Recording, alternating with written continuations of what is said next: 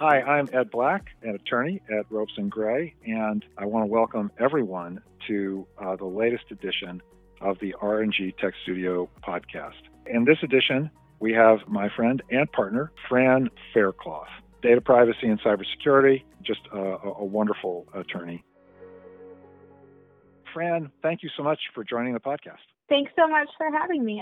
It's a pleasure to be here. Yeah. Well, before we jump in, and I do want to talk about your practice because it's in a super interesting area. But before we jump in, who are you and what are the basics?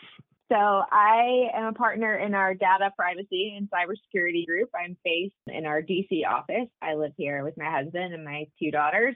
And I spend my time helping clients figure out privacy and cybersecurity questions. That could be a range of anything from, making sure they have the right policies in place to helping them deal with a ransomware attack.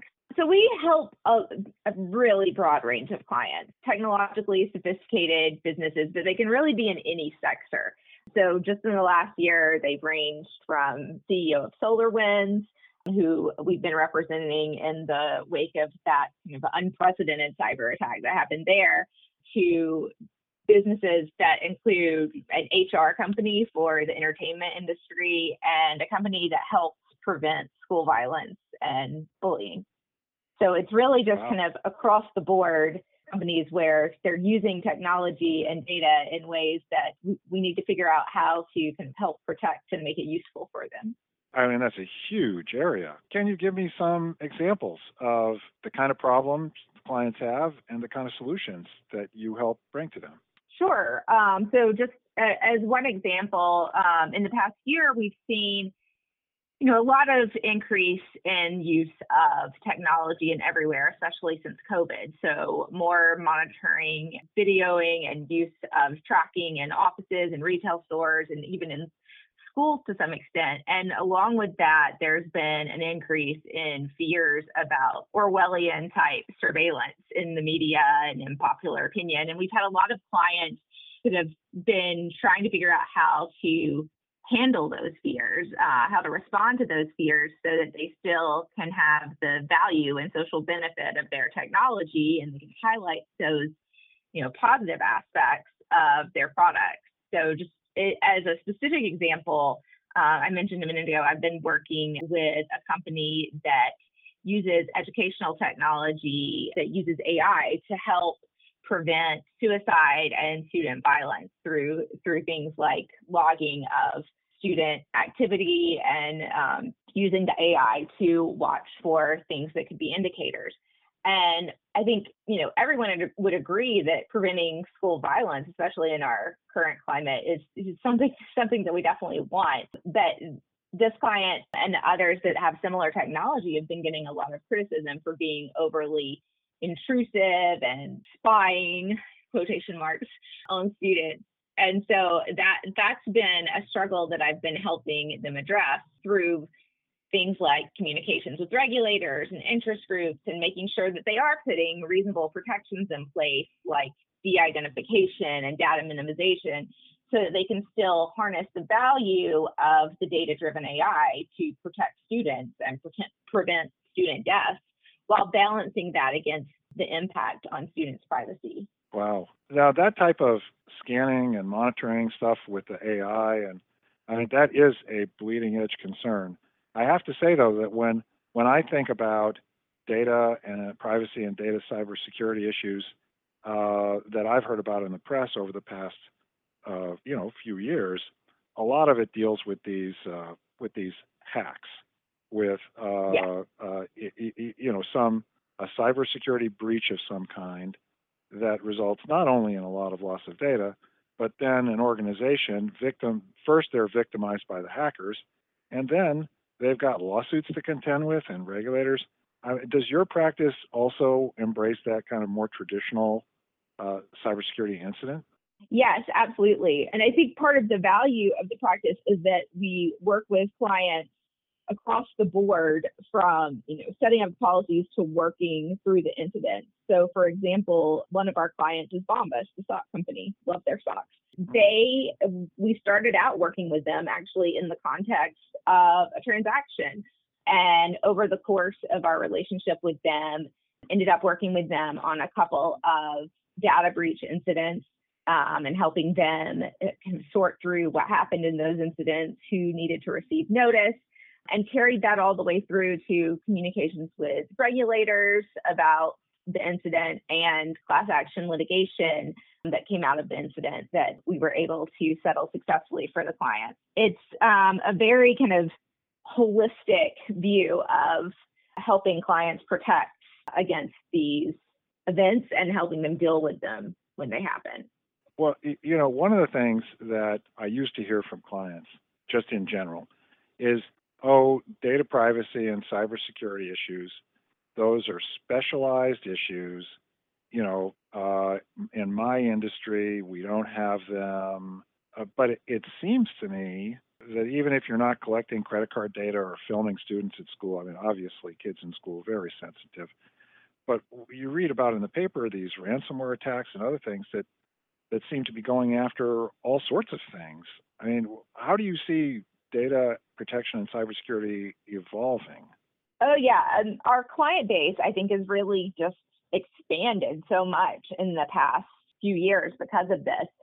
We're now seeing clients come in who didn't have a lot of credit card information or that very kind of traditional sensitive consumer information. So they didn't traditionally think that this was an area that they needed to spend a lot of time on. And even they are facing these risks. So especially with the evolution of ransomware, we had a client this just recently who they don't collect personal medical information at all. All they do is work with kind of manufacturing or compounding of drugs. So sensitive in the sense that you need to get this right, but not in the sense they have a lot of personal information that would need to be protected. That they got hit with a ransomware attack that shut down their operations in ways that, they didn't realize before this happened was a risk that they were subject to. And so helping them kind of work through that and figuring out what happens when you get hit with a ransomware attack. Who do you go to? Who's the right person at the FBI to contact? How can they help you? What? Well, and hold on, you know all that? You can say, Officer Jones, that's who you want to. I mean, you help people work that out. Yes, absolutely. We so there are traditional ways of reporting incidents to the FBI. There's a form online that you can fill out, but honestly, it helps to have a direct contact. The FBI can be incredibly helpful in these events. They can sometimes even look at things like a ransom note and say, that looks like this attacker from this place, and can help clients in that way. So yes, I have a couple of FBI agents on speed dial that I can call if needed. Okay. Wow. That's great. Talked about ed tech. We talked about ransomware. I mean, the threats are constantly evolving, but it seems to me, at least based on what you kind of hear in the paper, that the legal environment is also evolving. Where do you see this going? Is this something that's going to be regulated by state law, by federal law? Are there going to be international treaties?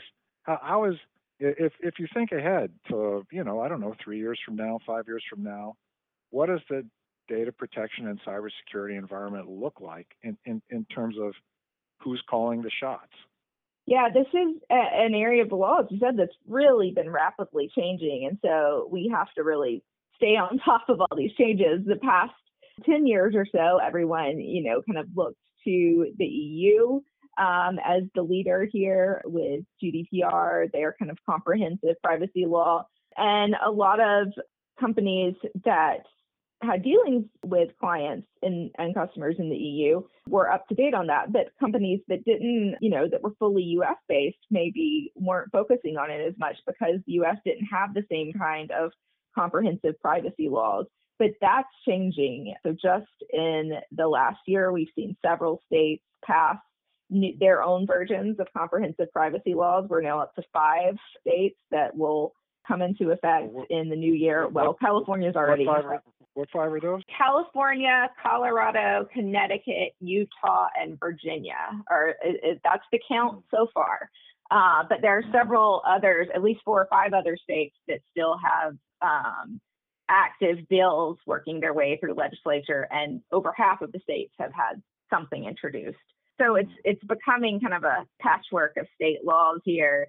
There have been federal proposals. This past term federal proposal went pretty far, but it may still be several years before we see federal U.S. law, and there will probably be several other state laws that pop up with their own version of comprehensive privacy laws between now and then. It sounds like keeping track of this is a huge headache. I mean, obviously for those like you at the firm, but you have a giant law firm. You've got our London office, which is on top of GDPR, helping out with the GDPR perspective and so on. But how is it that we can help clients stay on top of this? Do we come up with playbooks for them? Do we have communication platforms? I mean, how do we solve a client problem in terms of keeping them fully informed of exactly where things stand? We do have pretty regular communications with our clients about how the law is changing and how they might need to make changes to their internal rules or policies or procedures related to that. We also have a blog where we try to keep up with these changing things and post things there. And many of our clients are actually subscribed to our blog so that they get notice of those posts once they go up. And then we can have further communications with them about how it might apply to them.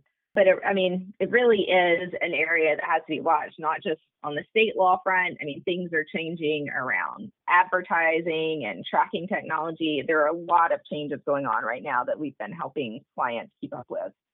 Globalization was the catchphrase for many years. And now we're looking at trading blocks replacing globalization. Global tension, tension with China, tension with Russia. In a world of globalization, it seemed like data would just flow everywhere. But do you think in the new world order that there's going to be sort of data jurisdictions, blocks of countries where data just can't cross borders, and we have to solve the problem for clients who are global of how to work in multiple data jurisdictions? Yeah, absolutely. That's a problem we've seen come up more and more, especially China seems to be kind of splintering off their own version of the internet where data can't go in or out, or they have complete control over data going in and out.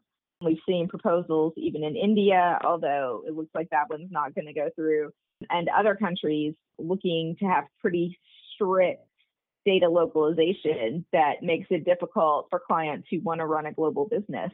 They have to do things like set up data centers in all the different locations to deal with this.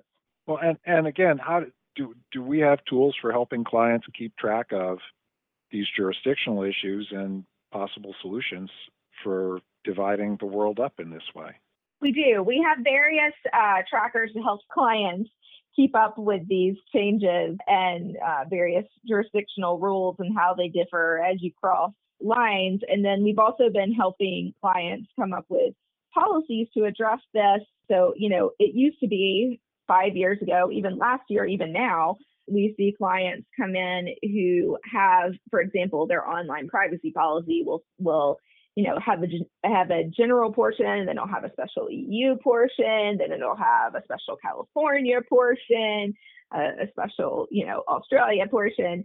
And that's really not becoming workable with the proliferation of these laws. Before long, you're going to have 100 different privacy policies translated into 20 languages or more if you are trying to run a global business. So we've really been kind of advising clients to move toward a version of global best practices. And it looks a lot like GDPR. It's based in the kind of principles of transparency and making sure people know what data is collected and how it's used, without being overly burdensome in a way that the policy would just be so long and complicated that it couldn't be helpful to anyone.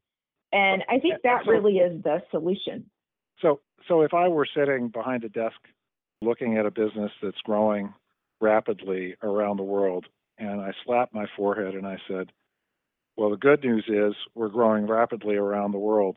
The bad news is we're growing rapidly around the world. And I now need to, adopt a privacy approach or a data cybersecurity approach that meets the world's requirements.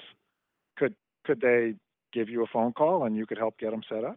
Absolutely. That's one thing that we've been helping clients with a lot lately, moving toward that kind of global policy that will enable them to do business around the world. There are variations between these different laws, especially as we noted in China, which has its own kind of special rules.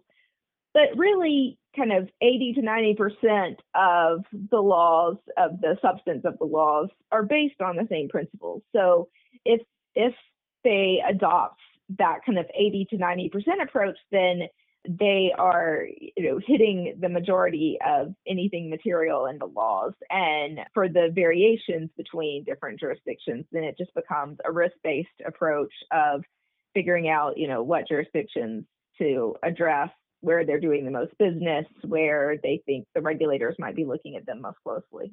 This is a fascinating subject, and I know we could go, for a while, but we're running out of time, and I want to make sure that we get to the portion of the podcast I refer to as the personality test, the portion of it which has nothing to do with law, but just gives us a chance to get to know you.